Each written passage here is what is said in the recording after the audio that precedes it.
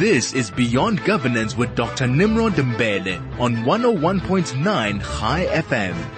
Welcome to the first edition of Beyond Governance show for 2020. I'm delighted to be in your midst as we share this space and time with you.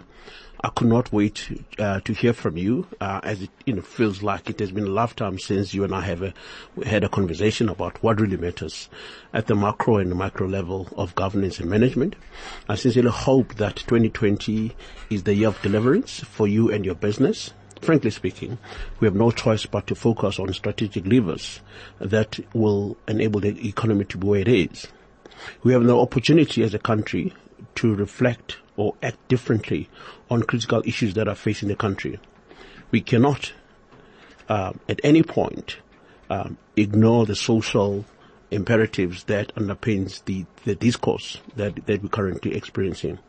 I implore, business formation, the likes of BUSA, Business Leadership SA, trade unions and government to ask one question: what is in the best interest of the country? For this kind of disposition acknowledges that we have vested interest. We often come to the table wearing caps that reflect our own agendas, which in some instances don't necessarily imbue what is in the interest of the country. So that's one big thing that we as a collective needs to reflect on. Before we get into the gist of our conversation tonight, let me take this opportunity to thank those who came before me. Simon, Lindiwe and Unathi, thank you very much for gracing the airways. As we proceed, I'm sure that, these guys who came before me have really done a sterling work in keeping you glued up to your radios as they give you, information that is quite, or issues, that are quite informative from the content and also from an aesthetic programming point of view. As we kickstart the year, let us all work towards what is in the best interest of the country. So that's going to be the theme of tonight's conversation. And of course, I would like to, your thoughts and views as the norm. Weigh in our conversation through our SMS line, which is 34519. The telegram is, of course, it's 061-895-1019. And my email address is nimrod@khadosiya.za. As always, I'm with Thabo. Thank you very much. How are you? Great stuff. I hope you've had a fantastic, break. You come back reinvigorated, to a point where we'll take the show to greater heights. Once again, thank you very much. Tonight, as a norm, we normally really reflect on the issues that were. We know that the country economic growth is nothing to laugh about. We are completely in a serious crisis, as it were. So I want us to reflect on that. On the positive side, we have had interesting development, which as a country we need to leverage on. The passing away of Dr. Maponya, for an example, has been a great loss. We hope that the caliber of leadership that he who has displayed over a period of time, the younger generation is able to take the baton forward, for it is important. As we get to the issues at hand tonight, I'm going to be joined in studio by familiar voices on the show. We've got Unathi, Mthonitsi, who is the independent analyst, Lassy, who is a former MEC for Economic Development and a former mayor of Mbele municipality, Justice Ndaba, who is an executive at Lola Jenka's group, and of course the regular voice, Eric Stillerman, who is the CEO of Net Growth, as well as London Business School SA online. Colleagues, let me take this opportunity to welcome you. Thank you. Good evening. Happy new decade. What is the mood like in 2020? They call it 20-plenty. Are we seeing lots of plenty things happening? Plenty of what? I was just saying before we went on, if I may, South Africa is a country of contrasts and paradoxes. On the one hand, the media tells us that it's a mood of gloom, and on the other hand, the country's like partying and on permanent holiday, and there seems like a light-hearted air and, celebration. Explain to me how this works. Can anyone? Which one is the truth? Well, you tell me, Lassy, your mood for the country before we kick off. Are you optimistic? Are you pessimistic? Or are you in between? Light always represents hope and, excitement for the future. If anything starts on dimmed lights, it doesn't really inspire hope. And Unathi? Yeah, I'm excited. I think things are going to change, and they're going to change drastically, and I can't wait for that change to happen. Yeah, well, Thank you very much. If there's any excitement, and if indeed that can actually be that ignited light, if we see more and more people wearing orange overalls and destined to prisons, yes, indeed. I will say the same here. Let's wait and see. Well, kicking off now, colleagues, let's perhaps maybe start with a very important issue, which is the leadership crisis at Eskom, because I believe that Eskom is such an integral part of the economic growth, and we all conclude and agree that we cannot afford to see Eskom failing, or Eskom is too big to fail, as we are made to believe. But here's the question for me: we have seen the hope and aspirations have not really manifested in how Eskom has been managed thus far. The issue at hand is the resignation of Jabu Mabuza. 2 years at the helm of a very troubled entity, and we've heard that through the presidency that there's a new board that is coming, and these issues bring more questions than answers. We've had load shedding, which we were told at some point that load shedding would be a thing of the past, and it has had devastating effects in the economy. Northern Cape, a province that rely on energy, have expressed disappointment in a most profound way. Northwest, a province that is driven by mining, has expressed shock and disappointment. And no wonder why the economy is growing at less than %. So these are the first issues that I want to pose to you and say, how do we turn around Eskom? We have noted at some point that Eskom is going to be reconstituted or reconfigured into 3 entities. And how far are we in as far as that issue is concerned? Bear in mind that we've got, we don't only have a board technically because the new board is going to be coming. And my view is that for any turnaround to be sustained, we do need to have a systemic approach to challenges leadership crisis. We need to thoroughly and vigorously look at the shareholder role and responsibilities and ask a question: the extent to which the shareholder, in this particular instance, Minister Pravin, the extent to which he has been able to arrest the decay. At the management level, at the board level, there are certain issues. At the management level, there are also issues. So we need to have a systemic approach because the issues at Eskom, which find expression in leadership crisis, are systemic in nature. So we need to move away from bandage approach in resolving some of the crises. That's my offer on the table. Perhaps maybe we need to get to hear your views on this very critical and very complex issue. Let me start with Eric. What's your take on leadership crisis? Okay, I think you've got to look at the dead end, the lack of movement, not only at Eskom but in the country generally, as a symptom of social and political conflict between different interest groups at a macro level. You've got not only the Zuma faction and the Ramaphosa faction, which are trying to influence and are pulling in different directions. You've got the union movement, which has hundreds of thousands of jobs at stake, which wants to preserve those jobs and get constant increases in bonuses and resist any attempt to cut costs. And then you get the business interests and the professional interests, which Jabu Mabuza represents, Andre de Ruyter represents, in essence, Busa, as we've heard from Busi a few times, representing efficiency, putting SAA into business rescue, saying, how do we reduce costs, which by implication means cutting a lot of costs, people costs, infrastructure costs, operating costs. So the question really is, under Pravin's leadership, Pravin comes from National Treasury. Pravin comes from the school that says, let's restructure, let's create efficiency.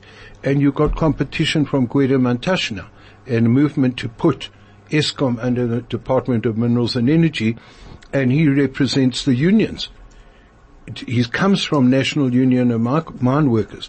So the question really is how do we achieve a proper pragmatic compromise in this country between the different competing interests to get some kind of a win-win where we can move forward in a productive way. Just one little glimmer of hope I have on Eskom is I was reading today that Gwede Mantashe is in favor of renewables and IPPs, which is part of the solution, ideally. See, the solution is not an ideal situation.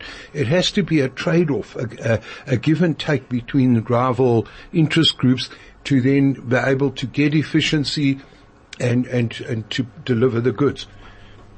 So that's part of the paradoxes and the contrasts in this country. What do you think, guys? No, thanks. I agree with most of the things that you said, Eric. And I want to also add that the crisis or any challenge that manifests in different aspects of life and different institutions in society is a reflection of the crisis that you have at the core, and the core being the political leadership and management. If there's a crisis and there's instability at that point, if there's no coherence of policy, convergence of forces that see themselves as the important agents that must drive change in any society, especially democratic environment, a very important driver of change is a government. And, a government will always be like the embryo of an egg that will determine the type of species that you will have. If there's chaos at that level, you must expect domino effect across almost every aspect of life. And I think that's one major challenge. Policy certainty, but also the challenge of not thinking long term and just looking at short term interventions. And you will never drive the economy of a country as sophisticated as South Africa, the most leading at some point, in the continent, unless, you bring that certainty, unless you also, just, as I said, not just plan long term, but systematically have mechanisms of ensuring that planning does not just end with pronouncements and declarations, but, effective implementation planning, because South Africa is one of the strangest countries in the world, where almost every time that you have a new leadership taking over, it's like, this child is going back to a stage of infantile, a process. So you have a vicious beginning, you have a vicious end of beginnings, where there's no corporate memory and consistency in what happens. And then there's also that problem of people who move with a past mentality. When a minister gets shifted from correctional services, he takes a police to be in charge of transport or a police to be in charge of mining. You can't have that situation. Normal societies anywhere in the world always bring an element of continuity, but also consistency, and most importantly, building on memory, so that if you're a 25-year-old government, you don't have a situation where the capacity of the leadership that you put into positions are those that still need exposure at the first level, not even diploma or degree level, but first level that must actually be in charge of people that are far more capable and experienced. But again, in that situation, you have two holes that are drilled. A hole that you drill from Department of Correctional Services or Sport, where you take the whole bus with you to a new department or any other. You drill a hole that side, you remove memory, then you go drill another hole, because you have to remove those people and find they were experienced. So it's really that chaos that I think it's one of the major challenges, and therefore it will manifest in other aspects of life. And Eskom is a typical example, of that, and many other. In fact, somebody was saying to me the other day that, the only thing that seemed to work that is now in the hands of government, or where government is playing a role, is Gautrain. Everything else collapses. We're not sure. Thank you very much for that insight, Lassy. We're going to come in. Let me just give Unathi a chance to his views, because both of you, Eric and Lassy, have raised very pertinent issues. But perhaps maybe as we run off the initial thought process, let me get Unathi's view. It's actually nice to have Lassy here because he has such interesting. So I'm saying he has such interesting insight. But I think our problems are old.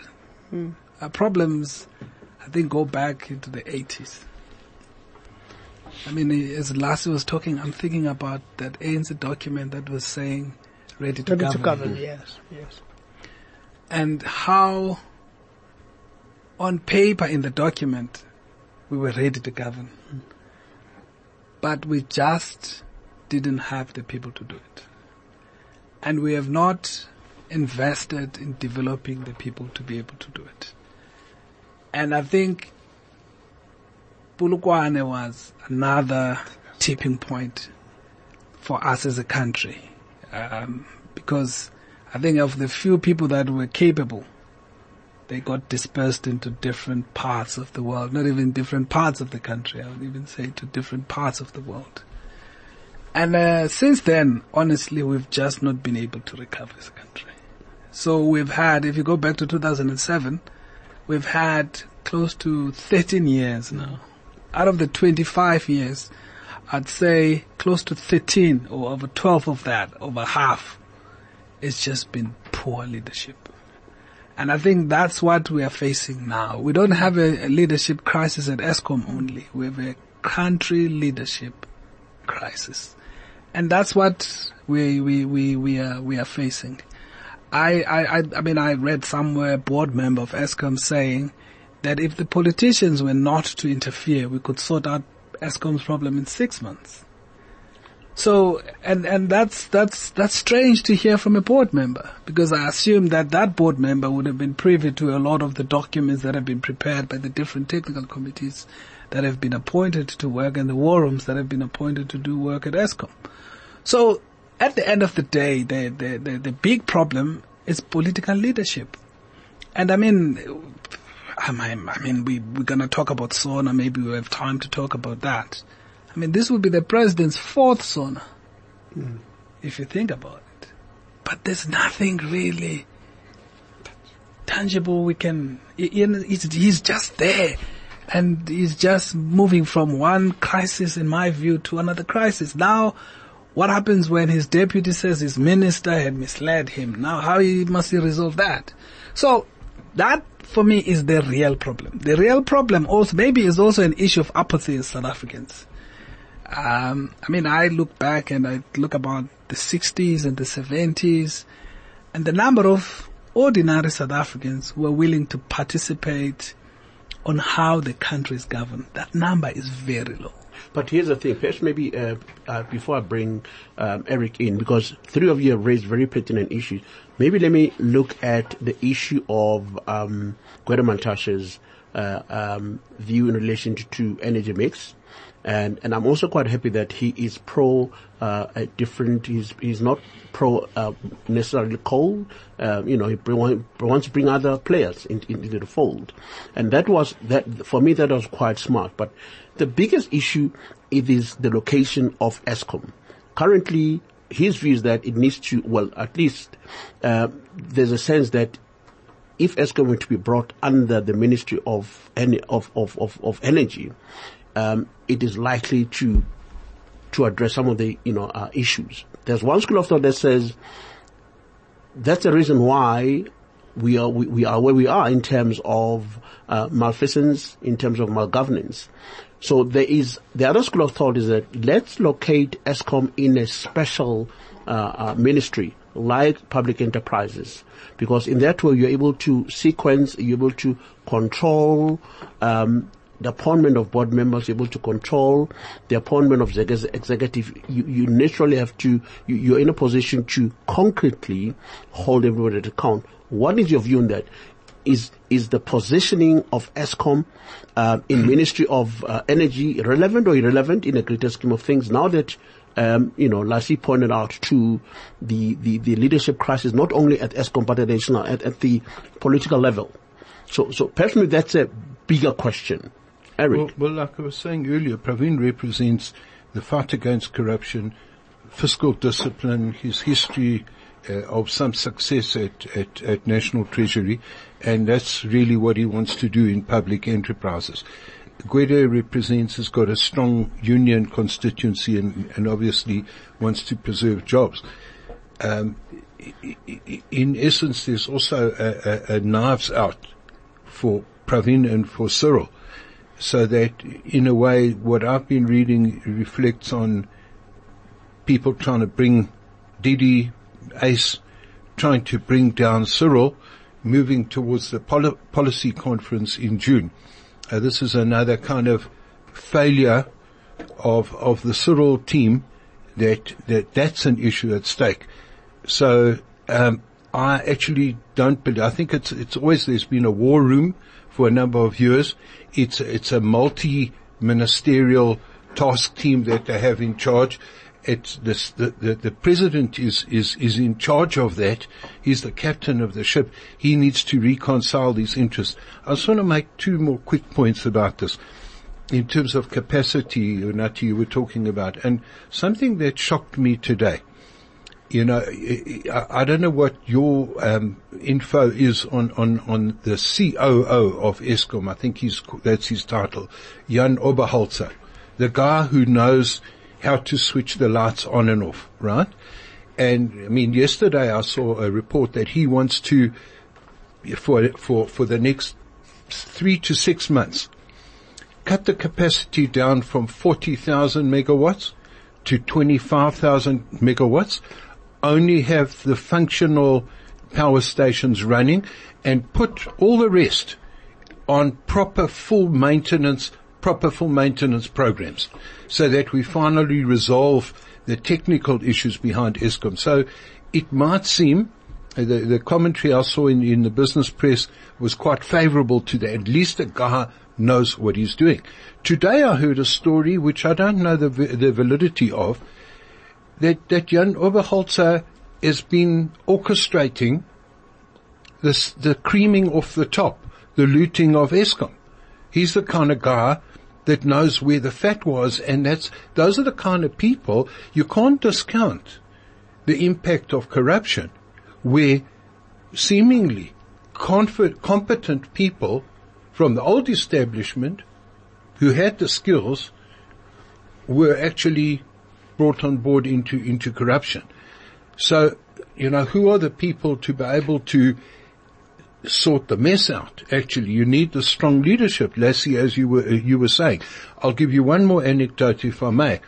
I don't know if you've been following the Boris Johnson story in general, but this week about how he took the Irish government, the Northern Ireland government, which was dysfunctional for, I think, a couple of years, since all the factions could not come to a power sharing agreement.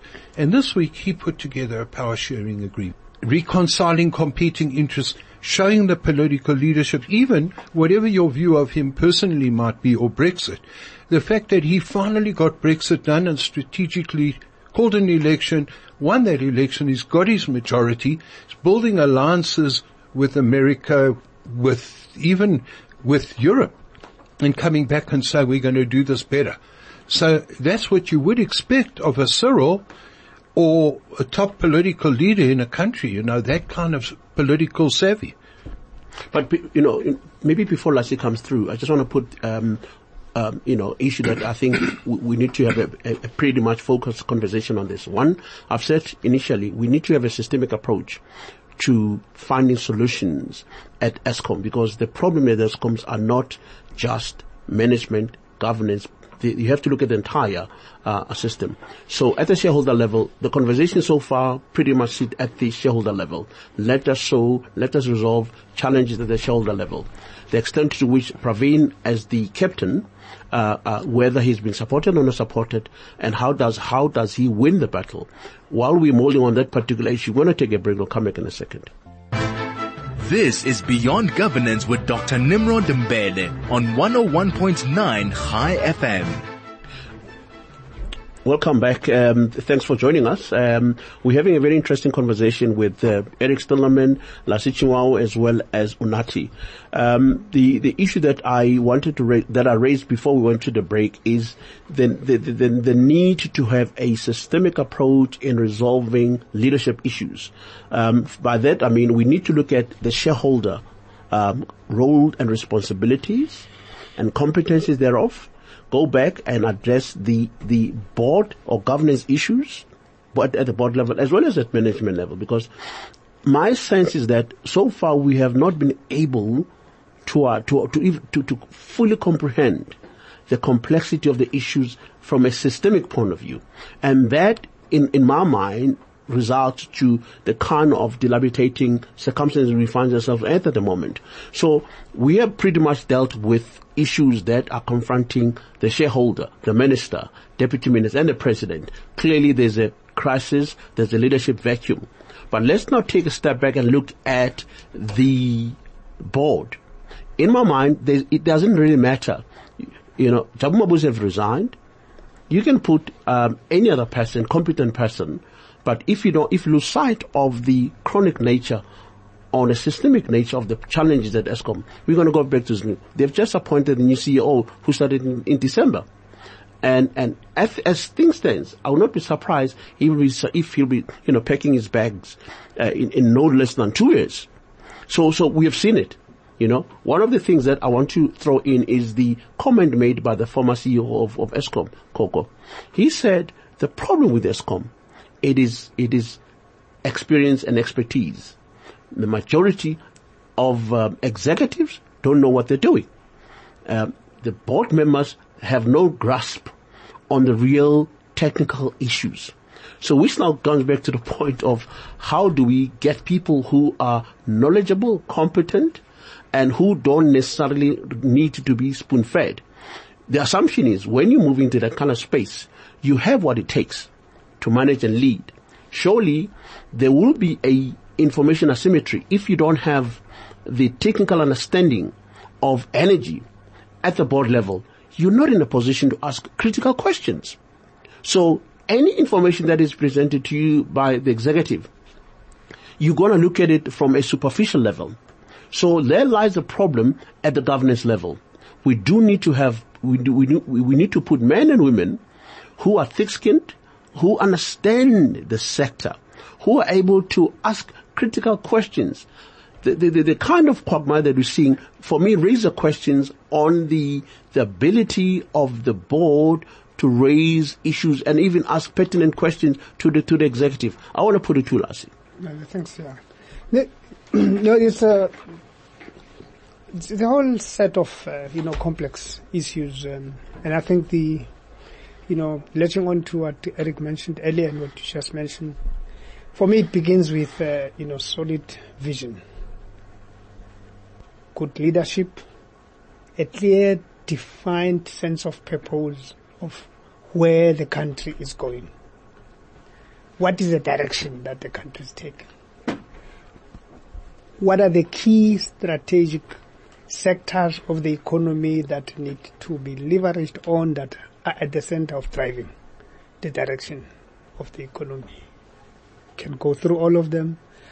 What sort of competency, capacity do you mobilize, to drive that? And most importantly, again, in the broad range of interest, like a nation information like us, that I think started on a very right footing of, you call it peace, reconciliation, nation building, the reconstruction and development intervention that acknowledge the diversity of interest that had to be managed, harnessed, but also the energies that had to be mobilized behind, let's call it a commonly shared development discourse, which speaks to what you have mentioned, your national interest. We really have that we call national interest. We have what can also be defined as a national contract that brings a sense of consensus among all the important players that agree on the fundamentals of each throwing their weight behind what is identified as this national, direction. You can go to all revolutions or any changes anywhere in the world. The success of those societies are the ability to harness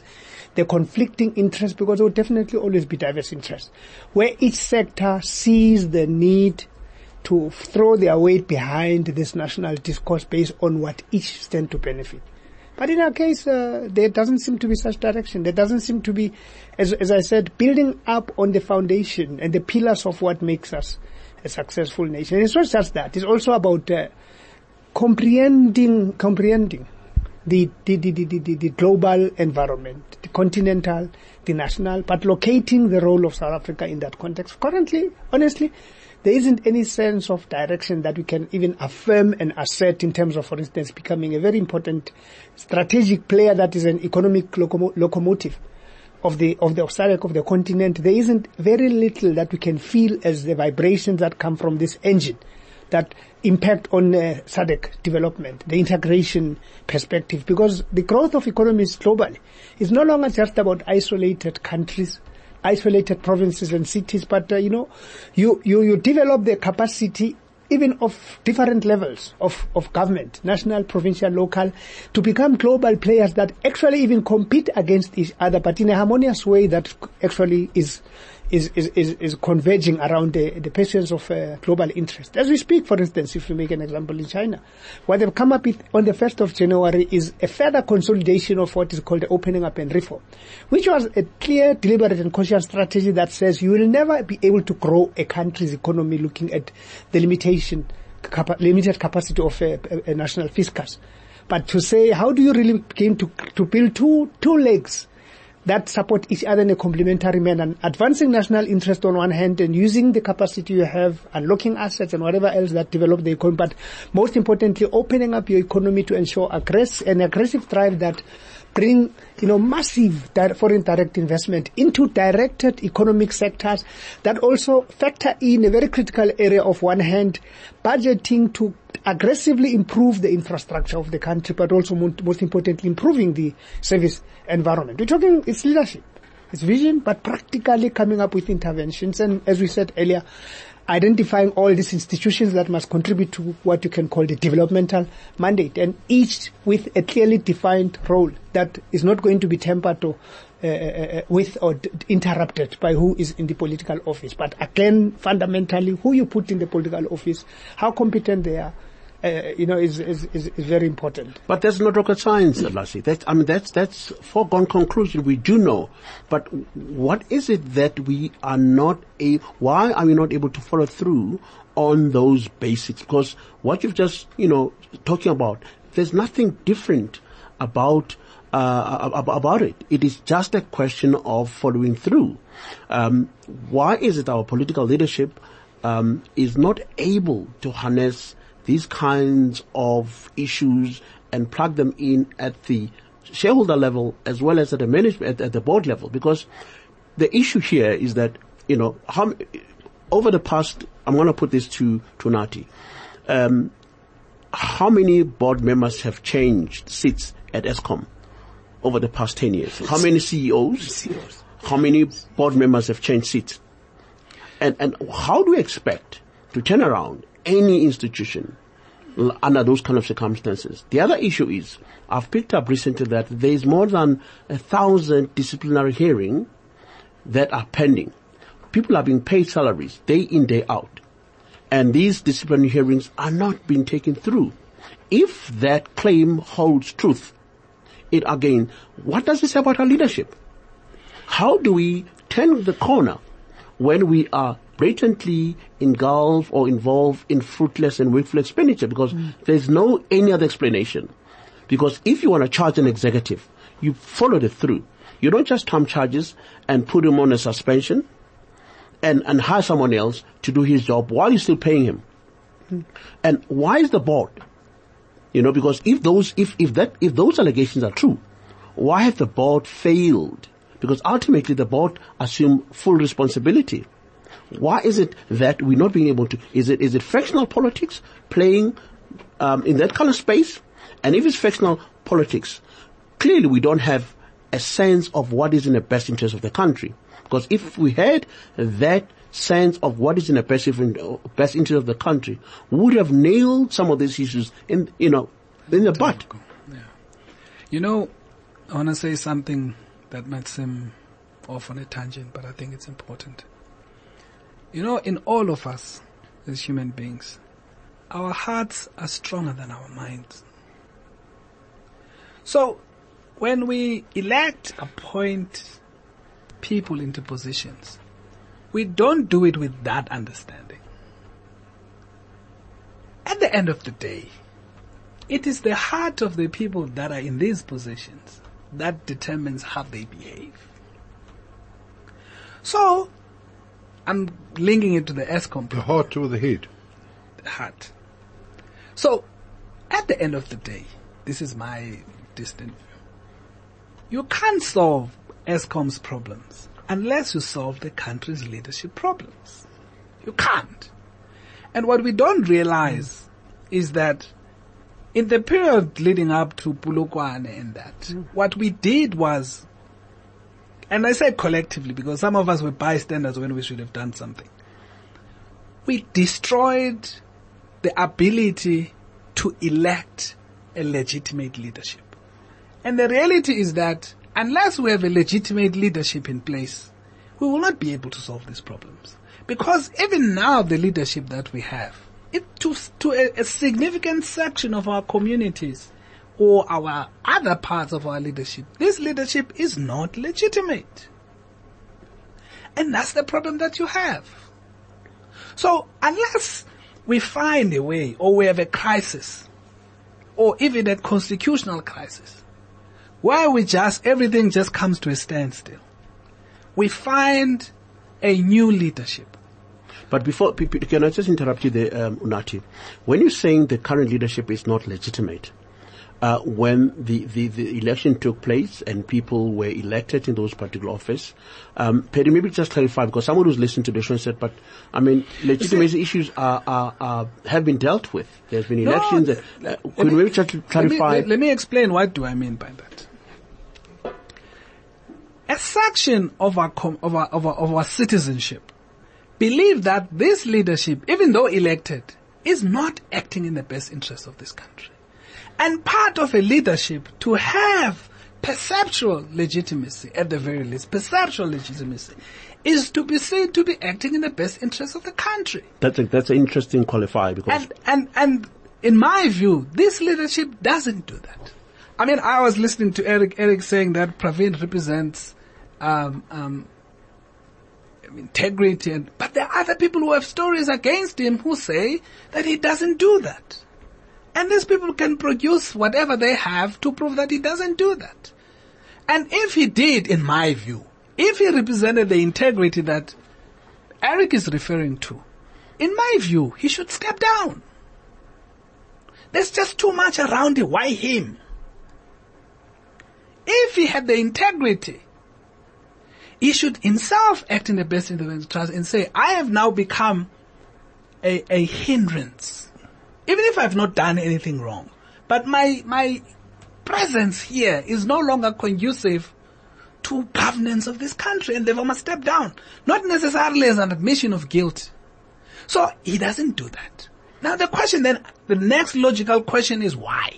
Then people conclude that because he has a vested interest, which is other than the best interest of this country. And he himself then loses the legitimacy. So, like I've said before, without legitimacy, you can't, because you're right, Lassy is right. It's not that we don't know what should be done to correct ESCOM. We all know that what should be done. We can put Eric there, I'm sure he'll solve the problem. But the issue is, will the leadership of the country back Eric to do what we all know is the right thing to do? Okay. Let me perhaps maybe, add another dimension to the complexity of this issue.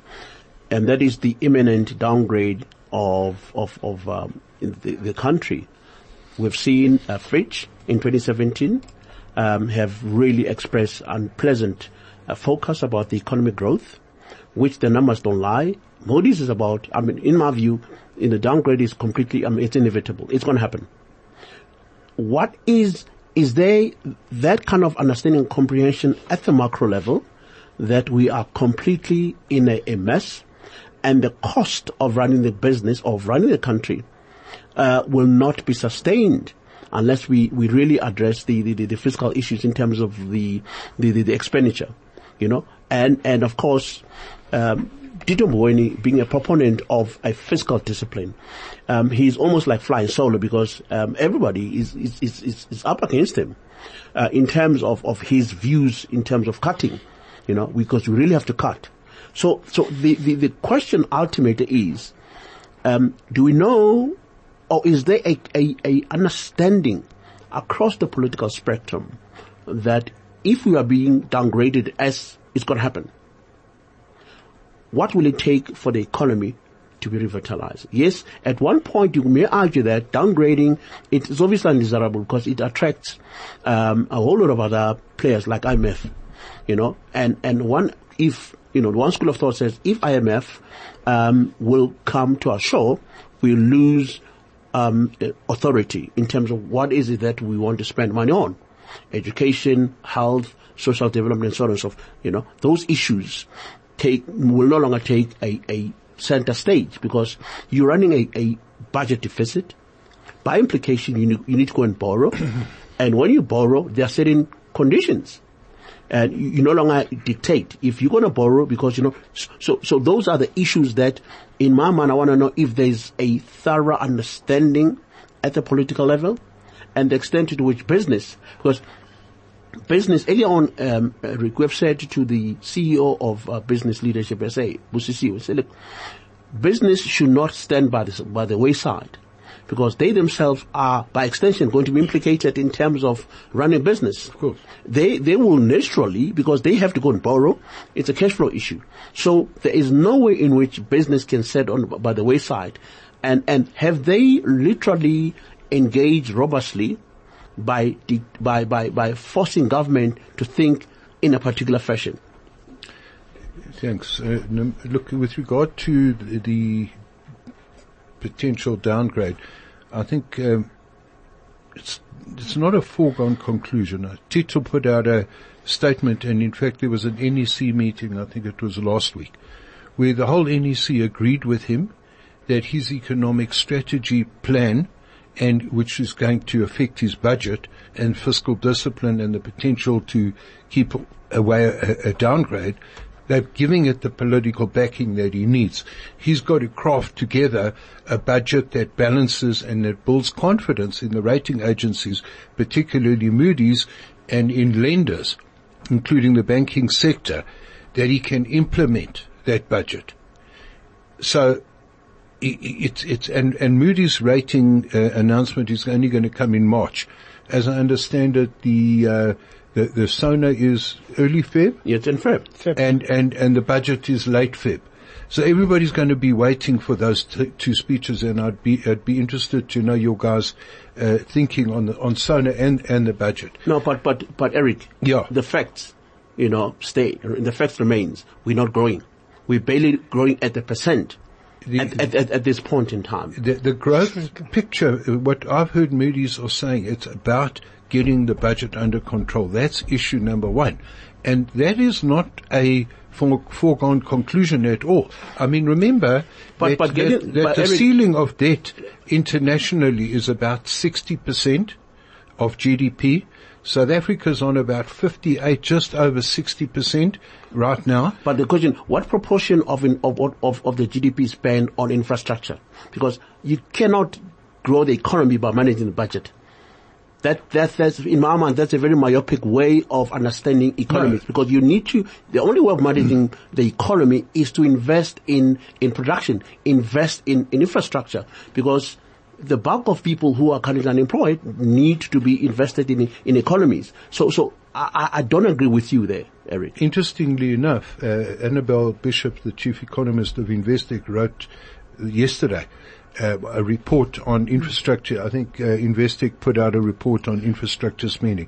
Businesses' share of infrastructure investment right now is 70% of infrastructure investment, and it hasn't actually gone down. It's been quite steady. Are you asking about the role of business in all of this? government, you quite correctly, as you say, they're not putting the money into the projects which would be productive. That still doesn't mean a downgrade. You must understand, of course, that the rating agencies and all the financial institutions are going to suffer themselves if there is a downgrade. So it's something that Moody's has been trying to avoid as long as Tito can present a credible budget that he can implement, and let's see what he's got to offer. The interesting about this imminent downgrade is that a couple of things that I think Moody's expected us to do, we haven't done them. Correct. And I think that's where, for me, the challenge is. And I don't think a budget speech or a State of the Nation address, which we've had many before, and if we didn't do all the things that we expected to do, will change that. And by the way, the other rating agencies have already downgraded us. So it's not like all of them haven't downgraded us. And in the last instance, Moody's did change the outlook of our credit rating. Sure. So the only thing that would have, in my view, reasonably saved us is that after that credit outlook change, we would have done something. But in my view, worse things have happened. Mm-hmm. We have to change the leadership at ESCOM. The economy has been, growth forecast has been downgraded by the World Bank.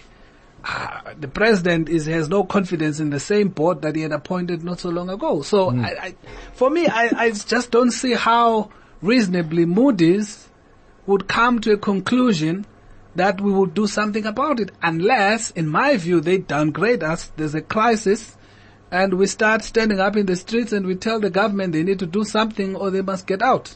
Lassy, your parting shot on this particular issue about the in my view, inevitable downgrading to a junk, because that means we no longer we're no longer investable. Even if we are about to raise loans, we will spend substantial amount of returns servicing those loans, High interest rate. We operate in an environment where there's an expectation of, what I would call minimum universal management, good management of, state affairs, if you like, state institutions. And we can't keep on making promises that, as Unathi said, don't get demonstrated and manifest in actual changes, because there has to be different discourse.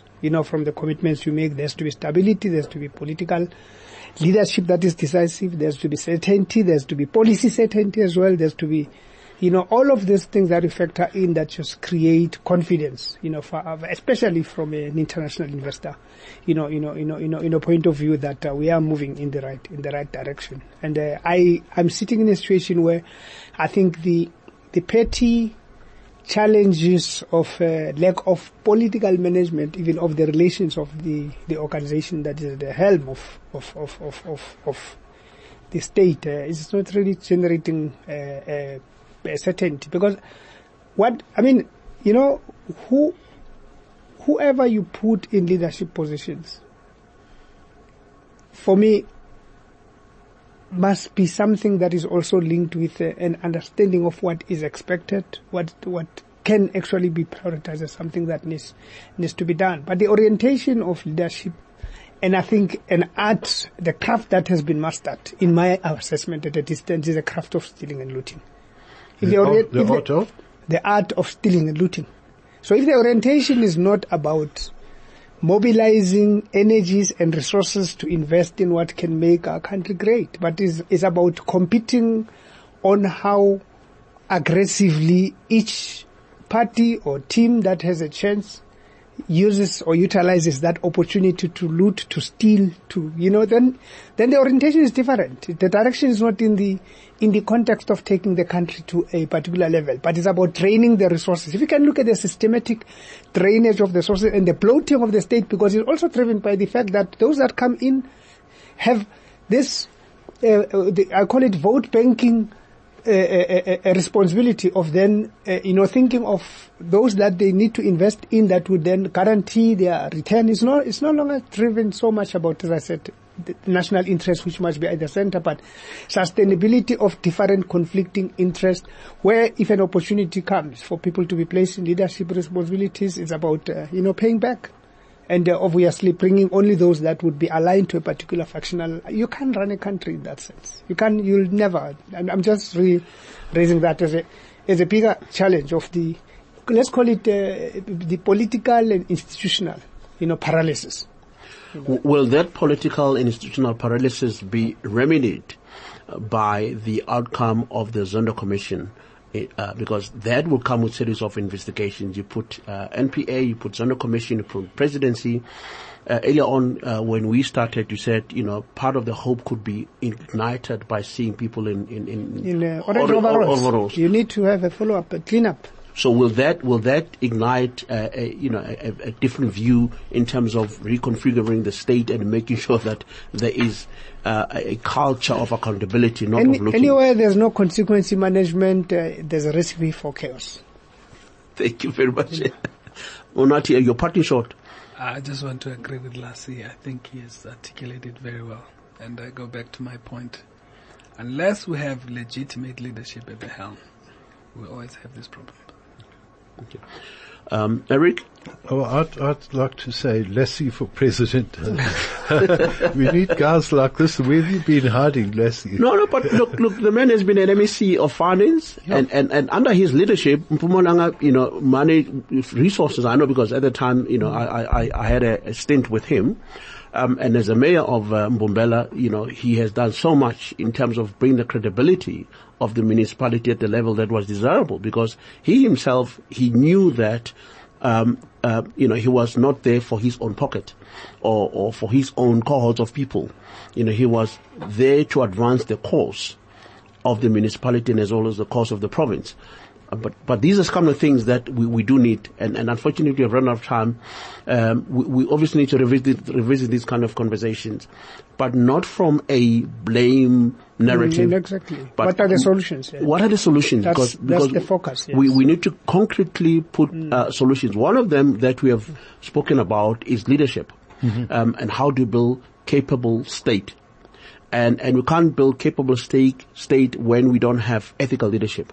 But how do we ensure and foster that culture of accountability beyond those that nominated you or beyond those who voted for you?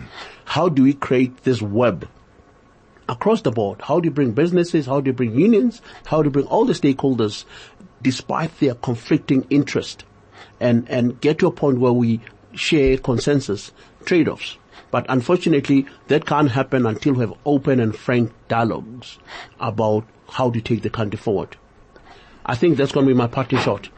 Colleagues, thank you very much. Eric Stillerman, as always, thank you very much for your input. Lassy, you've really given us a thought-provoking insight based on your experience, and I certainly think listeners have thoroughly enjoyed your views. Unathi, as always, thank you very much for coming through.